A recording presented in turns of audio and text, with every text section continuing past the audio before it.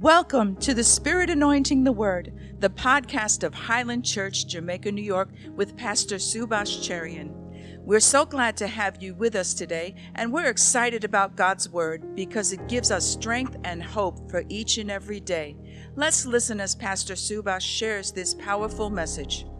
Our Father, we come again this morning to offer our praises and glory to you, our Father Abba, in the name of Jesus Christ our Lord, particularly as we commemorate the Lord's death, burial, and resurrection through this communion, the emblem of the greatest love ever in universe history, the love of God our Father and the love of Jesus in sacrificing himself and then rising again from the dead for us. Touch lives today, minister to us in a special way. Holy Spirit, move, we pray, and speak your word to our hearts. And we just pray, God, that this morning you touch lives in the ministry of your word, and particularly in the ministry of the Holy Spirit, Father. In the name of Jesus, lives would be touched, people would be saved, people, backsliders, would be brought back, and Father, people would be healed and delivered. In Jesus' name, we still believe. Jesus Christ the same yesterday, today, and forever. All praise to you, Father, in Jesus' name. God's people said, amen and amen. Give the Lord a clap offering. I want to continue on what we talk about, a very relevant message in this present crisis. A little different, I moved, and I'll come back to what I began the last Sunday. But just let me remind you, a lot of passages today, and I don't just speak opinion, I just want to go in with the Word of God. And it is basically the word interprets itself. And if you don't get all of this, please remember to check in with our website. All of the Bible references would be there. I just want you to go in and do this, particularly with the references that would be available.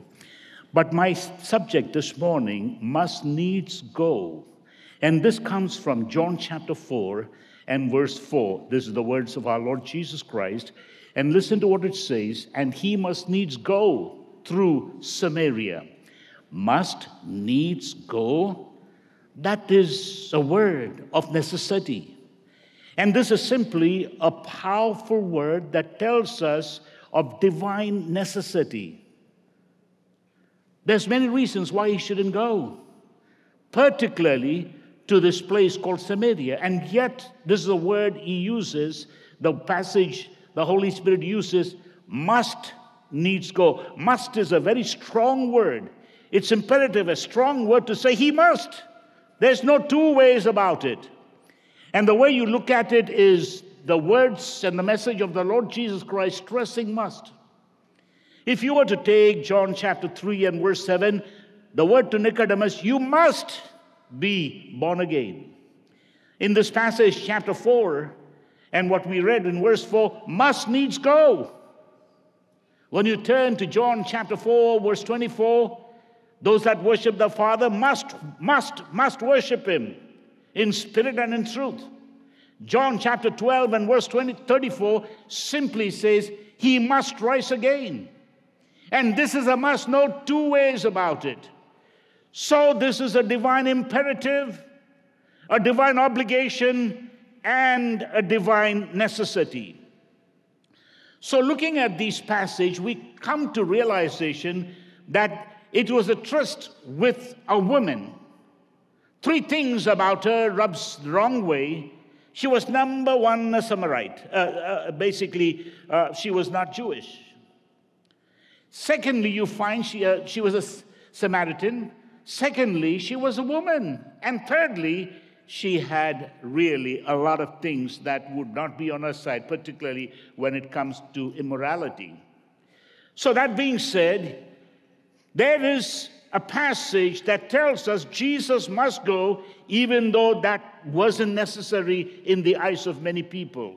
But it's a case that he must to be able to touch lives. When you look at chapter 4 and verse 5 of John, you find the Lord Jesus Christ meets with a woman, and that is in the city of Samaria in verse 7. It's particularly mentioned there cometh a woman of Samaria to draw water. So she was going about her daily business. A woman of Samaria, no name there. What you find is this woman doesn't come searching for the Lord Jesus. She was minding her business. She was the other side of the town, in another place, in a different environment, a different culture, altogether different sense of whatever she was doing, very much away from what the Lord Jesus Christ was used to. But when you compare her, you're going to find in John chapter 3 and verse 9, there's a passage, chapter 3 and verse 1. Let's talk about this one. He is Nicodemus. The passage earlier to this, in chapter 3, there was a man of the Pharisees named Nicodemus, a ruler of the Jews. Number one, he was a man who was a Pharisee, strict. Number two, he was a man who was a ruler, and he was a Sanhedrin member, and he was a learned man. But here's a man who comes to the Lord Jesus Christ at night, inquiring, desiring. And the Lord Jesus said, "You must be born again." He didn't grasp it, but later on you find that he was a disciple later on, particularly during the time of that he and Joseph of Arimathea helped buy the place where Jesus could be buried. But here's a man who comes to the Lord Jesus Christ at night on his own volition. But when you check chapter 4, the woman did not come. She did not have any idea or were even inquiring about the Lord Jesus. The Lord Jesus Christ is coming to her. You talk about being in the wrong place, the wrong time. Here is this passage telling us Jesus must go to Samaria.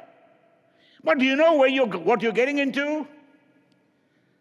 When you turn to John chapter 4 and verse 9, you get an idea what it means. Here's the woman saying to the Lord Jesus, "How is it? How come? How is it that you, being a Jew, ask a drink of me, who am a woman of Samaria?" For the Jews have no dealings with the Samaritans. There was no love lost between the two. So how is it that you come over, cross to the other side, and you come to me, a woman? You don't even look at us. You don't even meet with us. You don't drink the same cup or from the same well. There's a story behind, particularly about the Samaritans. They're different from Jewish. In other words, they were basically a little bit of counterfeit. But they're akin to the Jews in so many ways. They have one God, a patriarch. They have one temple and one place. Unfortunately for them, they only believe in the law, the first 5 books of Moses, Torah. They don't believe in the prophets, neither the major or the minor, or even the history. So they believe that, and they also recognize that the place where they are, Gerizim, was the right place. Of course, at one time, that was the place in the Old Testament, but God has moved from there. He's moved to Jerusalem. That's where the temple is. So they are stuck to that passage, their culture, their own way of thinking. And when you look at the situation, the Jews too didn't mind, or didn't care for them. They were so different. A little bit of history you find. The nation was undivided. The last king was the second king, Saul, but after him came Rehoboam, and the nation was divided because of unwise choice he made. And there was a rascal by the name of Jeroboam who basically broke rank from the main Judah and started his own, and that is called the northern kingdom or Israel. When you look at it, there's a southern kingdom, Judah, and the northern kingdom called Israel. Jeroboam started it just in case he felt his people would ever go down to Jerusalem, particularly religion will draw them back home. He decided to build a temple, and you can see that in the Bible. He built one in Dan. There is historical evidence of why he built, because of the past. And Bethel, of course, we know about Bethel.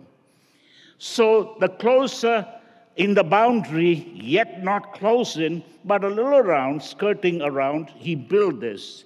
And what he find is he didn't want people to go into Jerusalem to worship.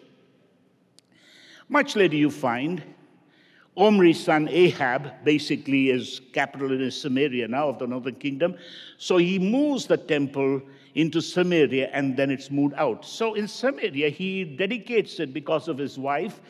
His father-in-law was a worshiper and a king and also a priest of Baal. He builds a temple in Samaria unto Baal. So you can understand the Samaria and all of this being there. It was a mixed, but that's not all. You're going to find in the midst of it, there were skirmishes, there were battle, there was a lot of ill feeling. But let's just pause I want to explain that in the first place, we need to understand fights about the land in the Old Testament is carried over because of basically two children. And this is not only in terms of Abraham's children, but also of Isaac's children.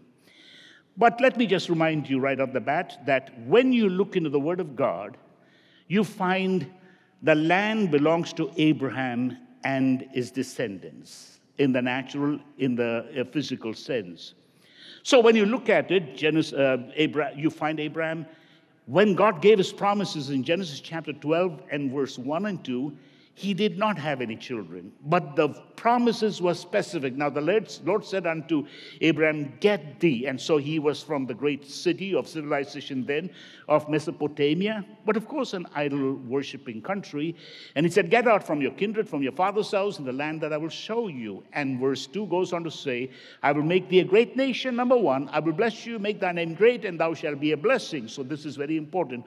Why? And verse 3 explains, I will bless them that bless you, curse them that curse you, and in thee shall all the families of the earth be blessed. So, in you shall all the families be blessed. This is the reason. As yet he did not have a heir. When you come to chapter 15, and particularly when you go to verse 18 of Genesis, you're finding God gives this covenant, and he gives you the specification. The same day God made a covenant with Abraham, unto your seed will I give this land, from the river of Egypt unto the great river, the river Euphrates, which is the land of Israel. So when you look at this passage, when you turn to chapter 16, is the first son being born. And then, of course, you're going to find God blesses basically Hagar's son. When you come to chapter 17 of the book of Genesis, Isaac is not yet born. Now, I want you to understand the specifics of God's word, even though Isaac is not born. So when you turn to Genesis chapter 17 and verse 19, I want you to understand the specificity of this. And God said, Sarah, not Hagar, Sarah thy wife shall bear thee a son indeed. And thou shalt call his name Isaac, and I will establish my covenant with him for an everlasting covenant, and with his seed after him. So it's very specific, and to his seed after him. So if you were to take, what about Ishmael? In verse 20, you will hear God saying with regard to Ishmael. So in chapter 17 and verse 20, here is what God's saying. And as for Ishmael, I have heard you, behold, I have blessed him, I have blessed him, I have blessed him. And I will make him fruitful and multiply exceedingly. 12 princes shall he beget, and I will make him a great nation. So obviously, the Arabic nations, and you find the all-rich countries, and all of this is blessed. And so I want you to understand both the children of Abraham are blessed, and there are blessings of Ishmael, but understand the specific blessing to Isaac. When you look at it, it's again reiterated in Genesis chapter 22 and verse 18. This is again specific. And thy seed shall all the nations of the earth be blessed. I want you to underline, all the nations of the earth be blessed. That is the reason. Not just for itself, I'm going to make you top cat, a Brahmin there, the top caste, the top of it. No, that the nations of the earth be blessed because you obeyed my voice. What you find is Abraham walked the length and breadth of the land. He did not have a place to call his own. The first place he got was he purchased from the sons of Heth. So in chapter 24, I believe, you're going to find in verse 3, he's basically going to the children of Heth and says, I'm a sojourner, I'm a stranger, but I ask of you if you would give me a land. And of course, that was the land in which he buried Sarah, called Mishpalim, the first land ever. What you're going to find is an amazing way God reiterates the promise to Abraham's seed, Isaac, to Jacob, and on until he basically reconfirms it to David. And you can read that in Psalm chapter 89, verse 33, verse 34, verse 35, verse 36, verse 37. This is an everlasting covenant. It's very specific, it is very real, and we need to recognize that is the way God. So he has blessed Ishmael, he has blessed Isaac, he has blessed Esau, and he has blessed Jacob, but Jacob comes from this line of Isaac. But I want us to realize this word is reiterated in the book of Deuteronomy, chapter 30 and verse 11. And so Moses writes in the last book, and this is how he writes.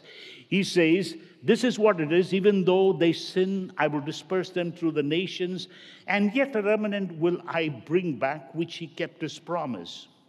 Now, there are 5 L that you must remember, very important. Otherwise, you miss it altogether.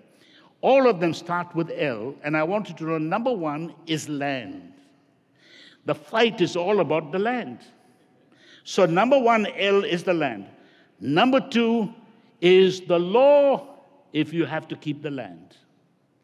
So God gave the Old Testament people law that tells you how to follow the Lord. That is very important. It's called the Mosaic law, and then again confirmed by the prophets. The third L is loyalty. They need to stick very close to God. It depends on their what is called walking with God. That is how important it is. You disobey, you're out. You'll be punished. So not only the land, not only the law, not only the fact that you have to have what is called a sense of loyalty, strongly emphasized, and Deuteronomy again and again. What is the word Deuteronomy? A repeat again. Don't forget this. Follow the Lord, follow the Lord, follow the Lord. Number 4, you will have a legacy. And the legacy simply is, I will bless the nations through you. But God much later said, you will become a byword. Every time they mention about you, basically they think, I'm cursed. You should be a blessing. That's the legacy, that the nations of the world would be blessed through you. And number 5 is simply all of this, the land, the law, the loyalty, and the legacy should equal to that they would come to know the Messiah. That is the finality. So the land depends on the law, depends on the loyalty, depends on the legacy, and depends on the Messiah, the Lord. These are 5 specifics. That being said, I want you to understand, in Deuteronomy chapter 28, verse 15 onwards, he talks about blessing in the land, blessing in your going out, blessing in your field, blessing in everything. But chapter 15, all the way to the end of chapter 29, if you disobey, I will do this, I will do this. You won't be the head, you'll be the tail. You won't be running and being conquering, you will be conquered. And so it goes on and on and on and on and on. Why? It's a covenant that he made, and yet there's no covenant that says you're eternally saved. You can do what you want. If that's the case, you'll have people like Judas laughing in heaven saying, wow, I'm in heaven. I'm in eternal covenant because of Abraham. Or the high priest would say, yes, I'm in heaven too. Or the likes of Hitler and all the other nonsense say, I'm in heaven because Jesus died for me. That's not true. You have to be closely akin and close to walk with God. In the Old Testament as in the New Testament. I will tell you, nations were disappeared because of a disobedience. You say, excuse me, how could that be possible? Hold it, just a thought. 7 churches the Lord Jesus Christ spoke to. And I'm talking about New Testament. Where are those 7 churches? Majority of them are in Turkey. There are not many Christians. Even though Saudi had large numbers and all of the Middle East had large numbers, very few. Where did they go? The same way that the northern tribe disappeared. So don't tell me for eternal, you say, Jesus died for me, like Abraham owes me that favor. Jesus Christ owes you no favor. You've got to walk with God. Oh yes, God has made a permanent covenant with us called the New Covenant. That doesn't mean I can bite the hands of God and curse him and still say, thank you, Jesus' blood saved me eternally. So keep that in mind. But I want you to understand there was something called punishment for the people of Israel that comes in the form of what is called captivity. And so God was telling prophets after prophets would come and say, please, please, please. Remember there are 2 nations now, the northern kingdom under Jeroboam and the southern kingdom, which continues the legacy of David, the great king. And all of the kings of the south were measured with the yardstick. The litmus test is as David walked before God. In the case of the northern kingdom, Jeroboam, there was not one king that was righteous. All of them were rotten. Excuse me? Israel had rotten kings, despite the fact that they were called. Every one of them were rotten kings. So don't tell me one king or one president is greater or the prime minister is greater than the other. No. He has to know God and walk with God. Land, law, loyalty, and then legacy. And number 5, must be prepared to meet the Messiah. What is so important is God didn't spare. And so according to the Deuteronomy and the laws in the last book of Torah, the Pentateuch, or the book of Deuteronomy, it came to pass. It is like prophets after prophets pleading with Israel. They had some great prophets. Name a few. Elijah, Elisha, and so forth. Till the point you come that God could not take it anymore. He still sent prophets. And when you read the Bible, you'll find the words of Jeremiah. Jeremiah, particularly chapter 5, verses 11 to verse 17. But he goes on to say, touching both the nation, he says, for the house of Israel and the house of Judah have dealt very treacherously against the Lord. Against me, said the Lord. They have believed the Lord and said, it is not he, neither shall evil come upon us. And go all the way to verse 17, and you find it says, they shall eat the harvest. This is, people will come and they'll eat the harvest. And understand this, he's very, very clear about it. The book of Amos is a prophet crying out to Israel, it is time for you meet the Lord before it's too late. And the book of Hosea talks about it, and particularly when you read the book of Hosea, chapter 4 and verse 6, listen to what he says. He says, they are destroyed because of lack of knowledge, because they have rejected knowledge.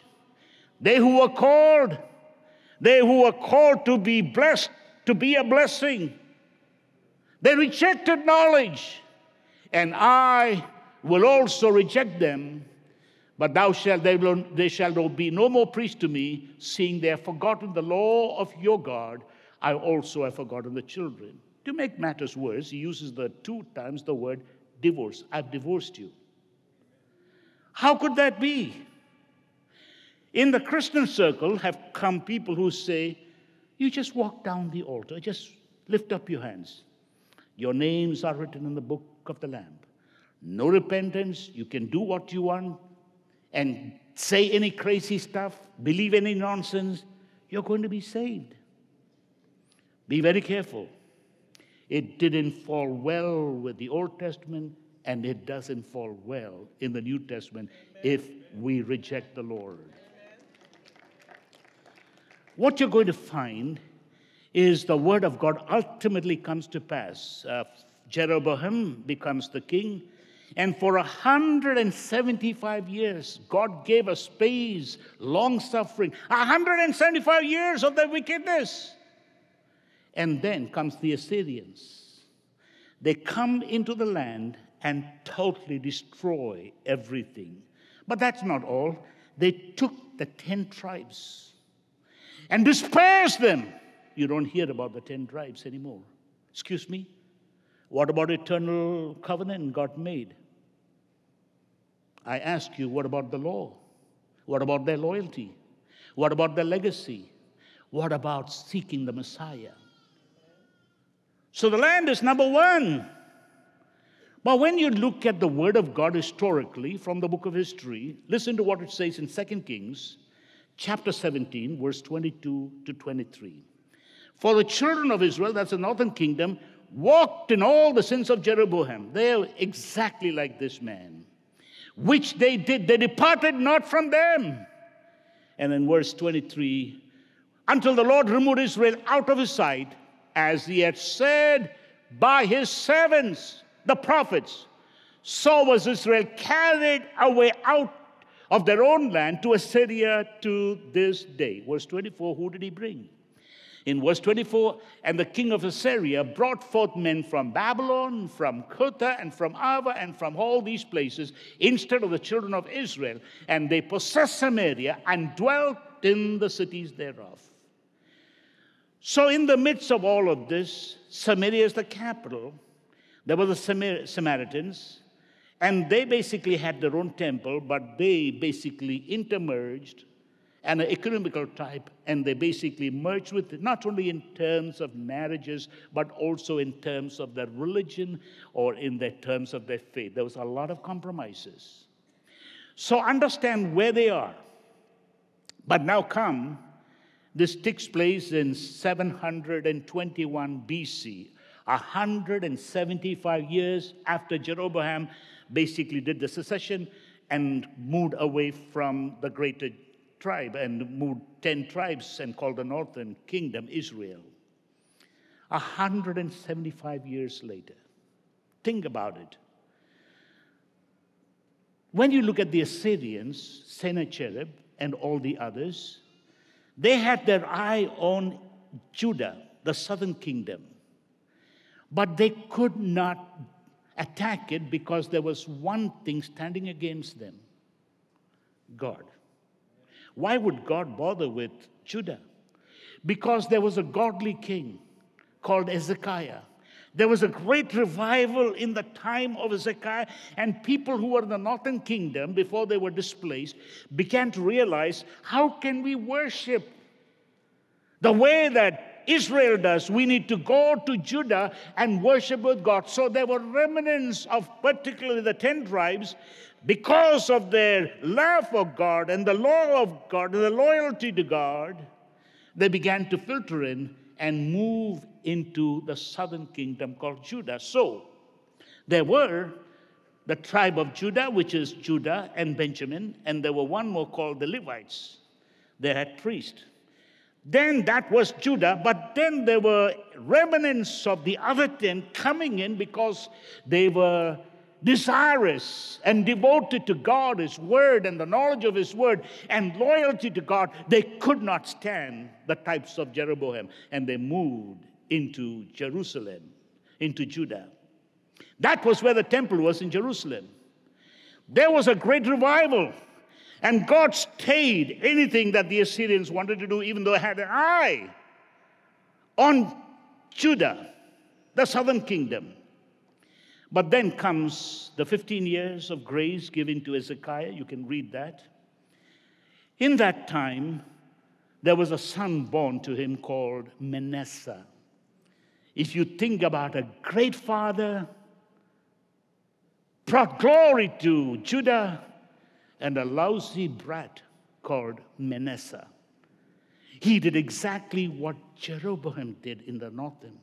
He sacrificed his children. He went and built altars and a lot of nonsense. Of course, Solomon did, but not to the extent that Manasseh, till it was puking. God said, I had enough. And then he unleashed the foreign tribes to come in.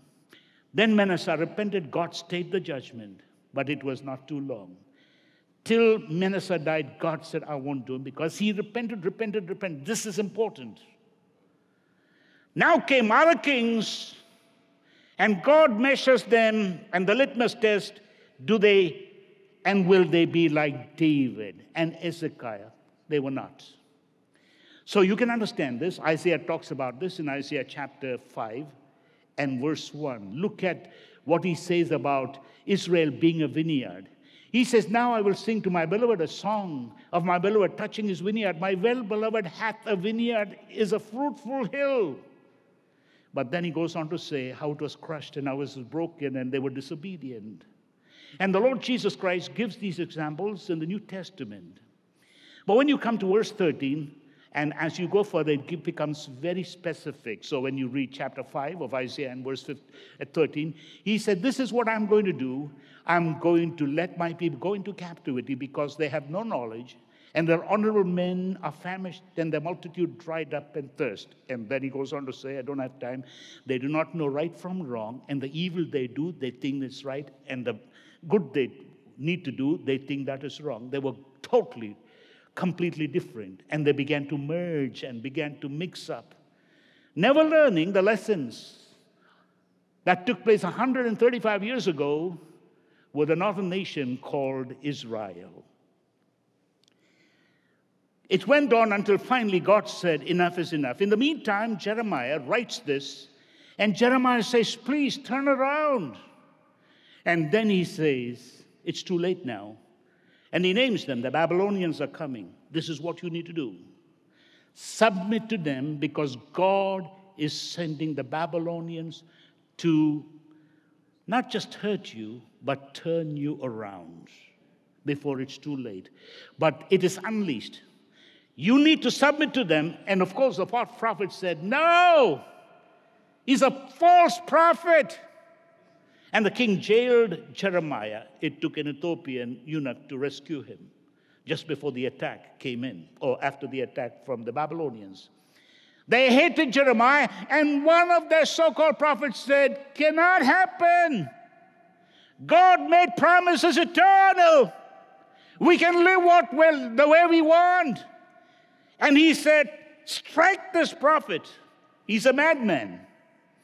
And the kings were inclined to believe this nonsense. Here was a man crying out, repent before it's too late, until he said, forget about repentance now. Submit to the Babylonians.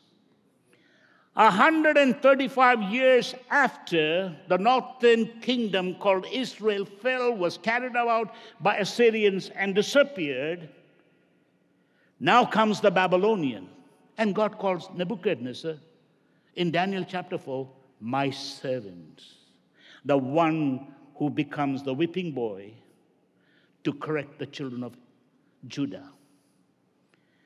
So if you could have it, it's very hard to even imagine.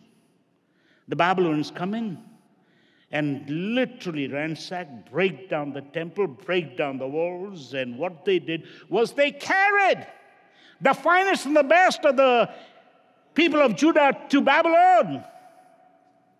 Now I want you to understand the difference between the northern and the southern. You don't hear a word about the northern kingdom. They were idol worshippers and they were mixing and matching with everything. But when you see about the people of Judah carried to Babylon, and Jeremiah was very specific, 70 years are determined. You come across Ezekiel now.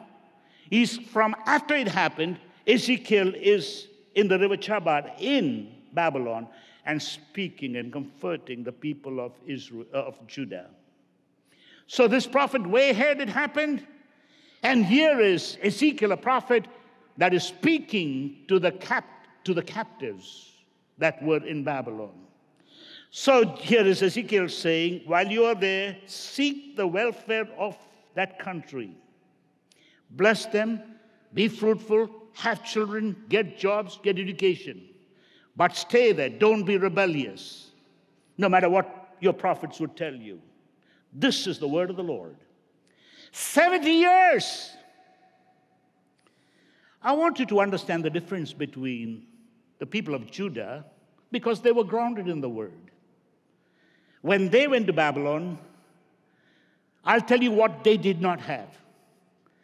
They did not have the first tale called land. Did you hear? They didn't have the land.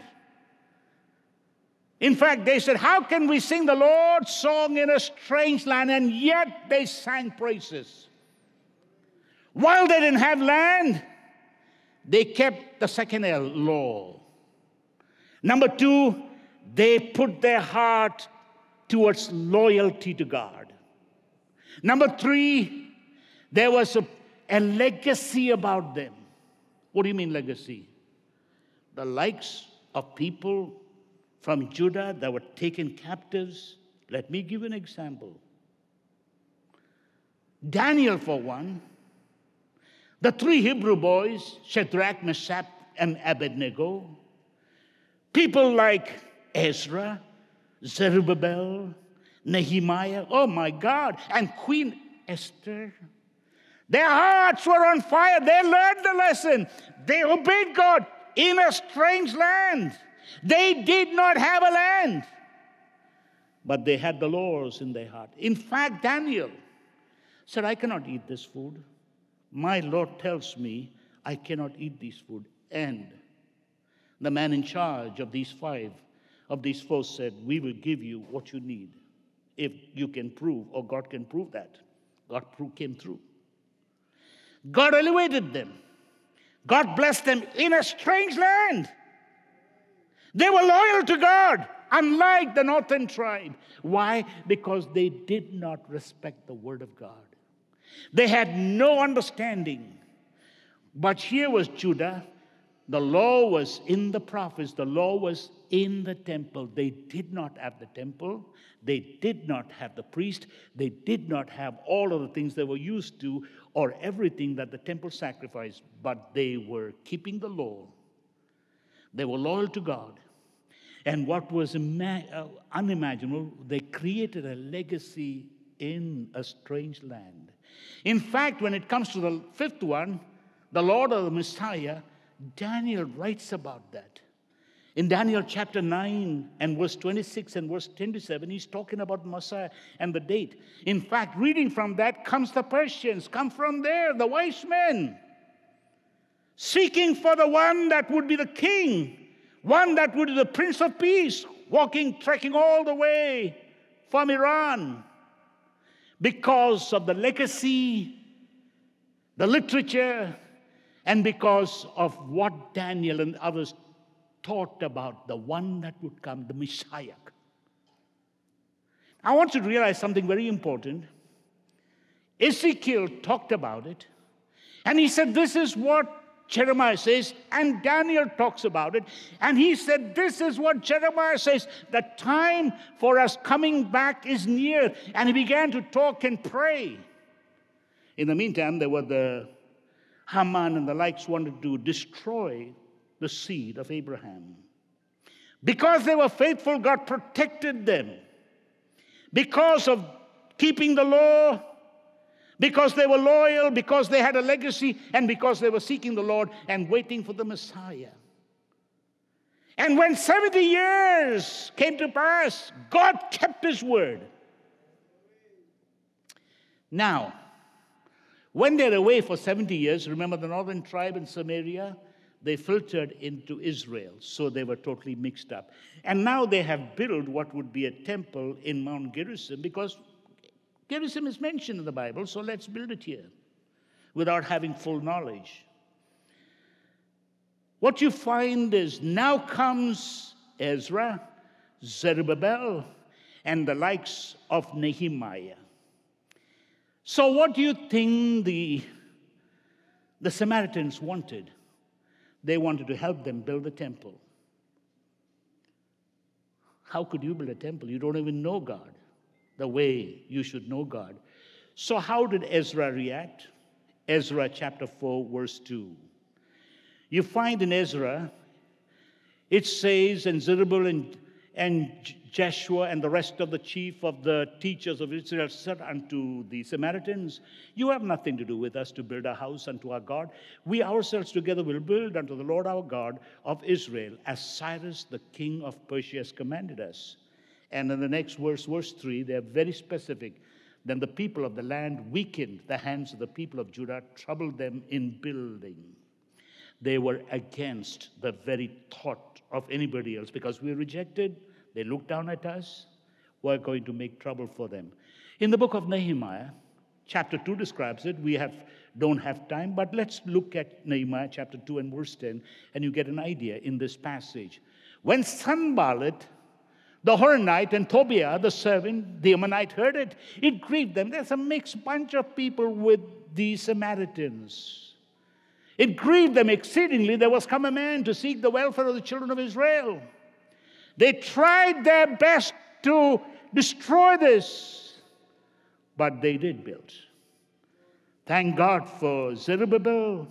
Thank God for this man called Nehemiah. Thank God for Ezra. By the way, where did they come from? From Babylon. Remember the time when they had no land, but they had the law. They had the loyalty. They had the legacy. And they were seeking for the Messiah. So understand the history behind for us to recognize what takes place. Now they have come, and one of the things we must understand is when people came, there was a group of people called adherents to the law. There was, of course, the Samaritans. They were called the watchdogs or the keepers of the law in a different way. But this is the Pharisees says, let's stay close to the law. And they were conservative, in a good way, fundamental. And when you look at them, they brought the nation back to the Lord. Now, having done that, they became a Brahmin class above and beyond.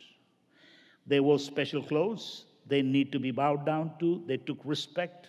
But it was all simply all about them.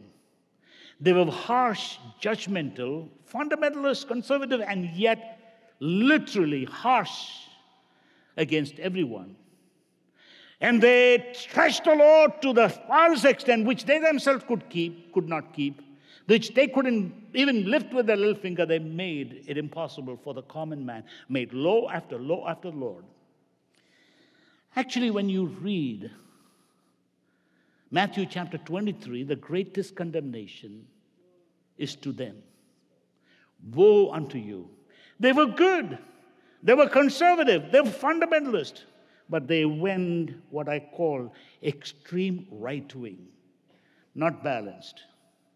So extreme, they just hated everybody else, contrary to them, like the Ayatollahs today in Iran. And the Lord's condemnation was so strong, but somewhere in Matthew chapter 23, I believe it could be 36 or 37, Jesus said, O Jerusalem, thou that killest the prophets, and stonest them which are sent unto you, how often would I have gathered my children together, my children, the Father's heart, even as a hen gathereth the chickens under her wings, but you would not. You would not. Luke chapter 17, I believe verse 47, because you did not know the time of your visitation. You did not know the time of your visitation. You knew the word, but your interpretation was totally by your own way. Judgmental. I came seeking for mercy, but you came with judgment. And then he said, not one stone will be upon another. It was precise, direct. And now comes the third, and that is under Rome.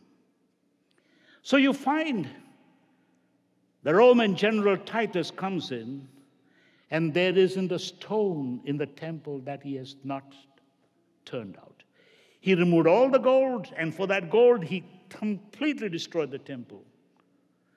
And that was how we find for 2,000 years until 1947 and the 1948 of May, Israel became a nation. I understand the evangelicals saying it is total and complete. And of course, John Darby brought this dispensation and saying, this is all you got to look for, Jesus coming in that generation. And Hal Lindsey has written his book, and there's the Left Behind scene, made millions and millions people rich. But 1948, 40 years. No, we are 75 years. 75 years. They keep stretching. No, it is 50 years because of the 50th anniversary. No, it's 75 years. So where is that theology? It is now. Jesus is coming. That's the sign. Check it out. When you turn to Matthew chapter 24, you're going to find, I don't know whether it's 10, probably, I don't know, but the Lord Jesus Christ is telling you of the sign. And he says the fig tree. And when he says the fig tree, when the fig tree begins to bear fruit. So they've said, yes, the nation has born. No, that's the fig tree. But it hasn't borne fruit. When you look at the trees and the history of trees, particularly in Psalm 1, it tells you abiding in the Word. It tells you close to the water. It abides and very close to the Lord. Psalm chapter 1. It's not there. There's a nation, all right, a military nation, depending on America, but yet not totally dependent on Yahweh. When you look at it, there is a fig tree, but it has not blossomed. But it'll come about one day. And then you know that's the last generation. Not until then. The nation of Israel has got a land, but yet not zealous for the law. Yet not zealous and loyal. In fact, it's like any other nation, just like America. As a large number of the top of who run the whole place is just like Americans. It's a system you find just like America. A large number of them are deniers. In fact, Israel came about with people that were atheists. You talk about Ben-Gurion, you talk about the woman Golda Meir, you talk about all of them. Maybe Menachem was one who was religious, but almost all of them comes from communist Russia and was simply, as Ben-Gurion said, I'm a hardened Bolshevik. Bolshevik did not believe in God. So Israel comes about, and in a rather strange way, God allows it, but they haven't turned to God. And so what they're using is military strength with America's help. They haven't called on God. There isn't a David, there isn't a Hezekiah, there isn't a King Jehoshaphat type figure. They are extreme far right. Among them are groups that kill Christians or do not want Christians. So yes, God has promised the nation the land, but the law must come. There must be a sense of loyalty to Yahweh, Adonai. There must come a crying out to God in repentance and praying when they're attacked. Not depend on military strength. First, cry to God. But that is not there. There isn't the prophet says, thus saith the Lord. But I want you to understand, God has not broken his promise, but he's waiting for Israel to come and to seek him. There will come a time when you read Zechariah chapter 12 and verse 10. It's going to be unique. Chapter 12, verse 1 goes on and say, Israel be the center of conflict. But there in Zechariah chapter 12 and verse 10, they will look unto him whom they have pierced and weep like one of their own sons. And they will cry unto the Lord. There's going to be such a resurgence that you're going to find that God is going to reach out. And you remember Ezekiel writing about this in chapter 47. They're dead, dry bones. But the Spirit of God comes. They're still dead, dry bones. But the Spirit of God comes And they're going to be a marching men. Oh, they're going to be powerful because they speak the things of God. We need to pray for the peace of Israel. We need to pray the Holy Spirit would move. And we need to pray that Israel will be in the zenith of all that God has promised. Abraham, Isaac, Jacob, David, and all the prophets. We need to pray in line, but not for a political solution, but for a prophetic solution. Can you say amen? Give the Lord a clap offering. Now, let me just say this. There was no love lost between the Jews and the Samaritans. In fact, out of zeal, the Ashmonite king or the ruler, basically from the Maccabees, John Hyrcanus, went out and destroyed the temple that was in Ebal. That created a war. The zeal of people can create problems. That's basically not a zeal for God sometimes. It is, you see that in this Amalek. You see that in the Hamas. You see that in the IS. A false zeal, a fanaticism, that should not be in the Christian faith or within God's people of the Old Testament. You need to be zealous for the Lord, and the zeal of God's name and for his house must eat you, but not fanaticism. What you find in the horrible cancer that is Hamas and ISIS is a fanaticism. Kill all people. But just because they do that, we don't have to do that.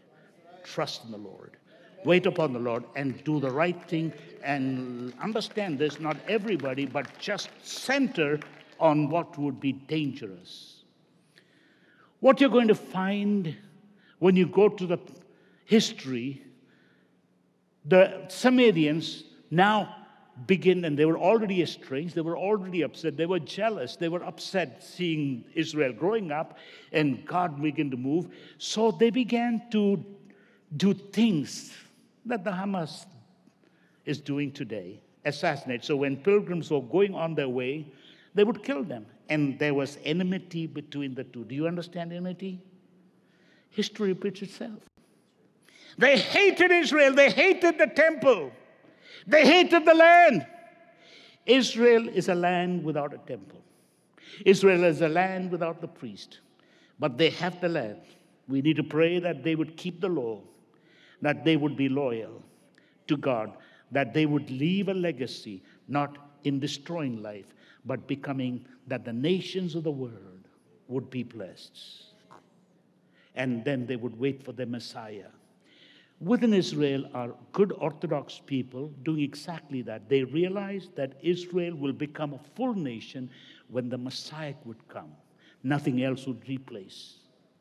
There are still strong, great people within Jewish faith that have such an ardent faith to the law, to the legacy, to the loyalty to God, and waiting for the Messiah. But of course, they will be surprised. The Messiah they wait, thinking is the first coming, actually is the second coming. But that's okay. I want you to realize, in the midst of war, in the midst of hatred, in the midst of division, in the midst of conflict, in the midst of hostility, let's read John chapter 4 and verse 4 once again. He must needs go to Samaria. Crazy? Didn't you hear the history that just repeats itself? Jesus needs to go to Samaria. And off he goes to Samaria. In a time of tension, in a time of hostility, Jesus says, I have to go to Samaria. And what does he do? He reaches out to the people that were hated. The words that you could talk in the worst language, derogatory, worse than a dog, was the word Samaritan. It was a curse word. You can't even say that. The pious Jews were from, whether they were going from Galilee to Jerusalem or from Jerusalem to Galilee, it's a straight way as the crow flies. They can't go through that because this cursed Samaria is there. So they take round the way, cross the river Jordan twice, and take twice as much because they wouldn't be caught walking across Samaria. Jesus goes right in. The amazing thing is, forget about the extreme right view, destroy them. Jesus had disciples, just like some of the evangelicals. Destroy them. That was one of the conservative elected officials. Just destroy them. What are you talking about? You said you're born again. You said you're spirit-filled. Destroy them. There was people in Jesus' band that said, if you take with me to Luke chapter 9 and verse 53, Jesus is got to go to Jerusalem because his heart, his face was as he would go. This is something the Samaritans don't like. You want to come in? Come in for us. But don't make this way to go to Jerusalem. So what did they do? They said, no, we don't want you. You're coming to us, you're fine. But you go through us just to go to Jerusalem, we have nothing to do with Jerusalem. So antagonism. So what does John and James do in verse 54? You find when his disciples James and John saw this, they said, Lord, wilt thou that we command fire to come down from heaven and consume them? We do today. Not from heaven, but it does come from heaven. Consume them. This is John and James. They had to learn. There's a lot of people not zealous, but they are fanatical because they are so close and attached to the culture, to nationalism, extreme. God wants to put us in the center. Not to the right extreme, not to the left extreme, but where do you stand? Neither left nor right. Stand upright as a person of God.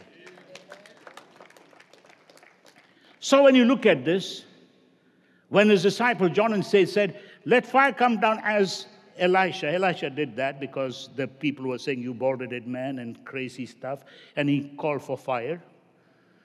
But what does the Lord Jesus do in verse 55? He just turned around to James and John and rebuked them and said, you know not what manner of spirit you are. That's not my spirit. I have not come to destroy. I don't come to send fire from heaven. What type of spirit are you?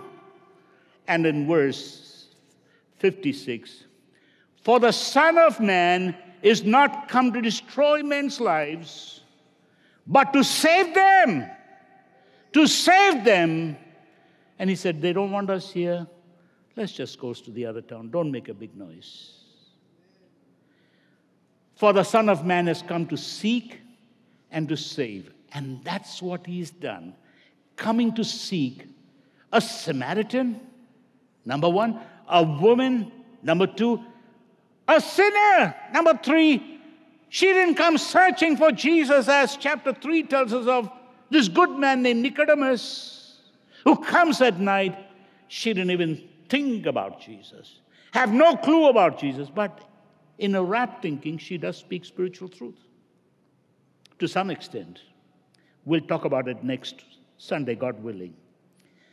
I want you to realize something very unique. Jesus makes, rather than pull them down derogatory, the Lord Jesus Christ is having a father's heart. In fact, in Luke chapter 10 and verse 33, what he's talking about from what he saw. And he's saying, but a certain man, Samaritan, as he journeyed, came as he was, and when he saw him, he had compassion on him. It's not about religion. It's not how zealous you are. It's not how many times you go to temple. Is there love in your heart? This Samaritan had. He saw a Jewish man knocked down, and he went and helped him. And he took him to a lodge and said, I'll pay for him, and I'll pay if there were more to do, but I want to take care of him. It is the heart. What is in your heart?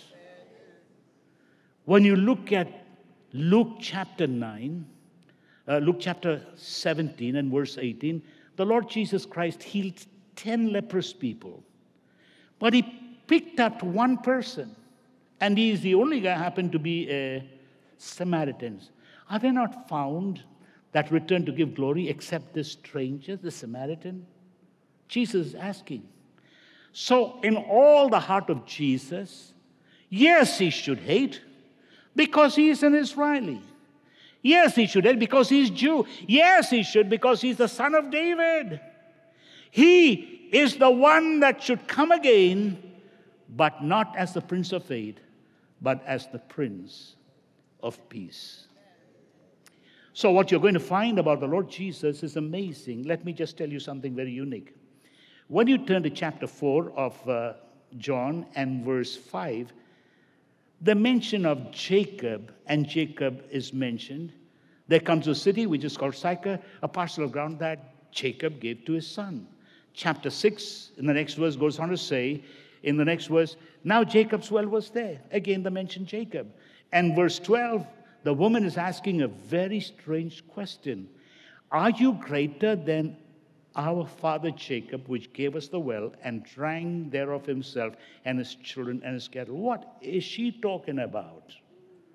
There's a difference between Jewish and there's a difference between Samaritan, but there's so much of commonality. There's so much of commonality. As humans, we have a lot of commonality. One of the things, as I'll talk about next Sunday, God willing, we all thirst, we all hunger. Water doesn't matter where it comes from, it is water. Gold, no matter where it comes from, unless you say this is Muslim gold or Jewish gold or Christian gold, gold is gold. Education is for all people. Science is for all people. Technology is for all people. There are certain commonality, but I want you to understand this. The mention of Jacob's well is mentioned. Where do you get this? It is from the Bible. She knows a part of it. When you read Genesis chapter 33, and what is very important in verse 19, you come across how Jacob brought a parcel of field where he spread his tent from the hand of Amor. And when you read Genesis chapter 48 and read basically verse 22, you're going to find how Jacob gave his son. You can read earlier to that, and he says, "This is what I'm giving a portion to Joseph." So this is what the woman is alluding. Now again, when you turn to Joshua chapter 24 and verse 32, Joshua talks about it. Listen to what Joshua says, "And the bones of Joseph, which the children of Israel brought up out of Egypt, buried they in Shechem." That's the land that Jacob brought, "in a parcel of ground which Jacob brought from the sons of Hamor, the father of Shechem, for 100 pieces of silver, and became the inheritance of the children of Joseph." So here this woman knows a little bit of history. You ask the Muslims, they know a little bit of history, not all of it. You ask the people of Israel, salvation is of the Jews. And so when you look at it, there's a lot of commonality in certain things. Jacob's well, that is revered by Jews, Christians, and Muslims. There's so much of commonality, but there's something I want you to understand. In both three passages, it talks about Jacob's well. It's like saying the water fountain. Do you know sometimes in offices a lot of people fall in love, waiting and drinking water, they casually talk. "Hey, how are you? Where are you going?" "Yeah, I like you." You know that? She says, "I like you also." And they get married. Am I saying somebody's secret history here? Okay. That is what I call Bible romance around a well. Around a well. So if you were to take this passage in Genesis chapter 24 and verse 13, 14, 15, here is Abraham's servant, the chief steward, was told to find a bride for Isaac. So he stands at the well and he makes a prayer. "Behold, I stand by the well of water, and the daughters of men of the city come out to draw water." Verse 14. Goes on to say, "And it come to pass that the damsel whom I say, let down the pitcher, I pray, that I may drink, she'll not only feed me, give me water, but also the 10 camels. Oh, you're making it difficult for God. Verse 14, 15. And it came to pass, it just came to pass, before he had done speaking, even before he could say amen, behold, Rebekah came out, who was born to Bethuel. Ah, love. around the well. But again, when you look at Genesis chapter 29, verse 9 and 10, Jacob and Rachel fell in love. You're going to find while yet he spake with Rachel with her father's sheep. So this is Jacob now, and she kept them. And so here is Jacob falling in love in a well, like Isaac met his wife through the servant in a well. Here is Jacob falling in love with Rachel. If that's not enough, Moses had to run out of Egypt, and he made his way to the well. And when you read Exodus chapter 2 and verse 15, who you think he met? An Egyptian girl by the name of Zipporah.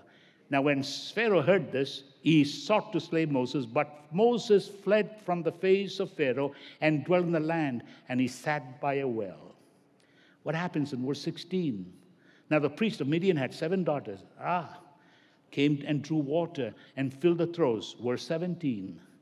And the shepherds came, but Moses stood up and helped them. And that's how Rachel goes to her father and says, there's a man that helped me. Call him. And sure enough, they fell in love. So seems to be a Bible romance around the well. Listen to me, we don't have a well. So don't run around some old well and say the pastor said so. I did not say. We don't have a well. Okay. Why am I saying this? Because here is the Lord, God leaving heaven, making this long trip into a sin-sick earth, and Jesus becoming a man. The Word became flesh and dwelt among us. The divine Word became flesh. Now he says, I thirst. He said, I'm tired. And then in John chapter 19, verse 28, he's on the cross and he says, I thirst. As a man, he paid the price for a man. He paid the price for each one of us. But what I want you to understand is blood is so powerful. There's something I want you to know. Here is the bridegroom meeting a Gentile Samaritan woman. We're no better than the Samaritan. We are as sinful as the Samaritan woman.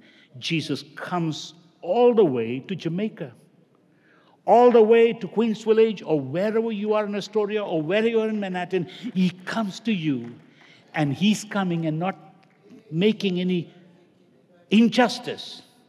He's asking you commonality. I'll talk about Sunday. You are sinful. Get your husband. I don't have a husband. And Jesus says, what are you trying to say? You have 5 husbands, and the man you are sleeping with is not your husband. But not condemning. He says, give me water to drink. She says, how? How is it that you, being a Jew, can reach out to me and ask me for a... We're not allowed to. You're not allowed to drink water from the same well.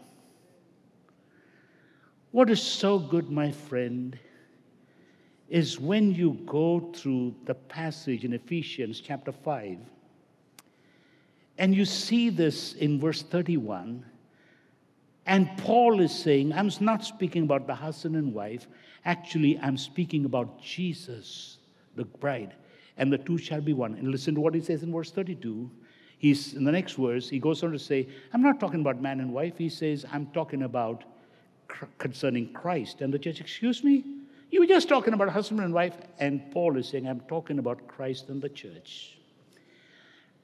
It's yet to be Revelation chapter 21 and verse 2. It is very powerful. It is the bride has made herself ready for her husband. Revelation chapter 22 and verse 9. Look at what it says. It says in that passage, this is marvelous. He says, the bride has made herself ready. Again, it says, adorned for a husband. Let's read 22 and verse 9, Revelation 22. It says, see thou not, and it says, and then which are saying, it may be verse 7, but it talks about here it says, he showed me a pure. No, we'll talk about later. It's again in chapter 20, you see about the bride for her husband, the lamb. It's marvelous. What I want you to understand is Christ comes down, and if you read Ephesians chapter 3, verse 13 all the way to 14, but let's read verse 14. This is very important. What does he do? He breaks down the middle wall of partition. Ephesians chapter 2, Ephesians chapter 2, verse 14. He breaks down the middle wall of partition and bringing us together that were once, Ephesians chapter 2, verse 14. Forgive, they didn't have the notes. And so in Ephesians chapter 2, verse 14, he says, breaking down the middle wall of partition and bringing the two together. This is awesome. This is marvelous. That's what Jesus does. Coming down all the way from heaven, he comes to bring peace between man and God and peace with one another. That is so marvelous. I'm going to tell you the greatest love ever in the history of the universe is this passage, John chapter 3, verse 16. For God so loved the world. A young lad was asked, how much does your mom and dad love you? And he couldn't describe. He said, my mom and dad so much. That's what John is saying. God so loved the world that he gave his only begotten Son, that whosoever believeth in him should not perish, but have everlasting life. He came from heaven to earth, becoming like us, the greatest journey. He broke into our Samaria, into our lives, and he gives his life so we would be joined and we would know his Father and we would get to say, Abba, Father. So in just a moment, if you would stand with me. As you take this cup, I want to remind you what it reminds us. This is the cup of the Lord's covenant, of the New Testament, shed in his own blood. This bread reminds us of the Lord's body, but it reminds every one of us that we are one body. It doesn't matter where you get the bread. It comes from anywhere in the world. Merged together, whether it's American or Russian, whether Israeli or Gazians or Samaria. That is the greatness of God. I want to remind you, my friend, Jesus comes to bring peace. And one of his disciples did exactly that. When you turn to Acts chapter 8 and verse 5, listen to what Philip does. He goes all the way to Samaria. And Acts chapter 8 and verse 8, there was great joy in Samaria. Acts chapter 8 and verse 26, the Spirit of God takes him to Gaza. And he comes across an Ethiopian. Think about this. Breaking boundaries, breaking the wall, and going into Samaria that is different from us. You'll be meeting many people. You have the truth on your side. They may not, but don't look down. You are a peacemaker. I'm going to be very frank. Whether you take Israel, whether you take the Arabs, whether you take anybody else in the world, is just blunt. He that hath not the Son hath not life. But he that hath the Son hath life. As many as received him, to them he gave the power to become sons of God because of what Jesus did. What are you going to do? Build a wall or break the wall to go to Samaria? Israel has a right to this land. There's no question about it. No matter what people will do, I'm going to tell you this, my friend, the Father's business. He is the one in charge. He doesn't mean man's help, but he sent Jesus before the final day to bring peace. And who will go except you and me? As you take this cup, the bread. 1 Corinthians chapter 11, 24. As often as you eat this bread, you do show forth the Lord's death till he comes. He came, the word became flesh. He went to the cross, but he's going to come back again. Very few days or years, we don't know, but you and I should be ambassadors of Christ. We know what is right, and yet we must be willing to be like Jesus, to reach out to Samaritans with the love of Jesus. That the Samaritans, the Bible says in 4 of John and 39, not only the woman, but that whole village came to the Lord. Thank God for Jesus. Thank God for you, evangelist. Thank God for you people who take the word outside of your own culture, outside of your own race, outside of everything else. Even though you have the word on your side, you're willing to ask someone else, can I have water to drink? Let's just make conversation. Because God has made this conversation with us through Jesus. And he broke it for us. As you break this bread, that's what God did. His heart was broken. Let us eat it in the name of Jesus.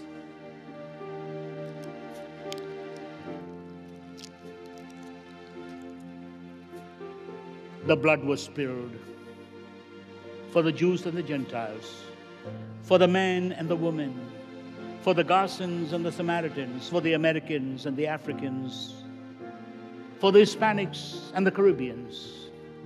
Every one of us, the blood of Jesus cleanses us. Thank God for Jesus. Never look down on what Jesus did on the cross. Let us take it and say, thank you, Father, for one who broke the boundaries and searched me out. I wasn't searching. But as he came to the woman of Samaria, he came into my life. Thank you, Father, for Jesus. Let's drink it in Jesus' name. Thanks so much for joining us today. We pray that you've been encouraged by the word of the Lord. To learn more, please visit our website, highlandny.org, or our Facebook page, Highland Church New York. Until next time, may God richly bless you.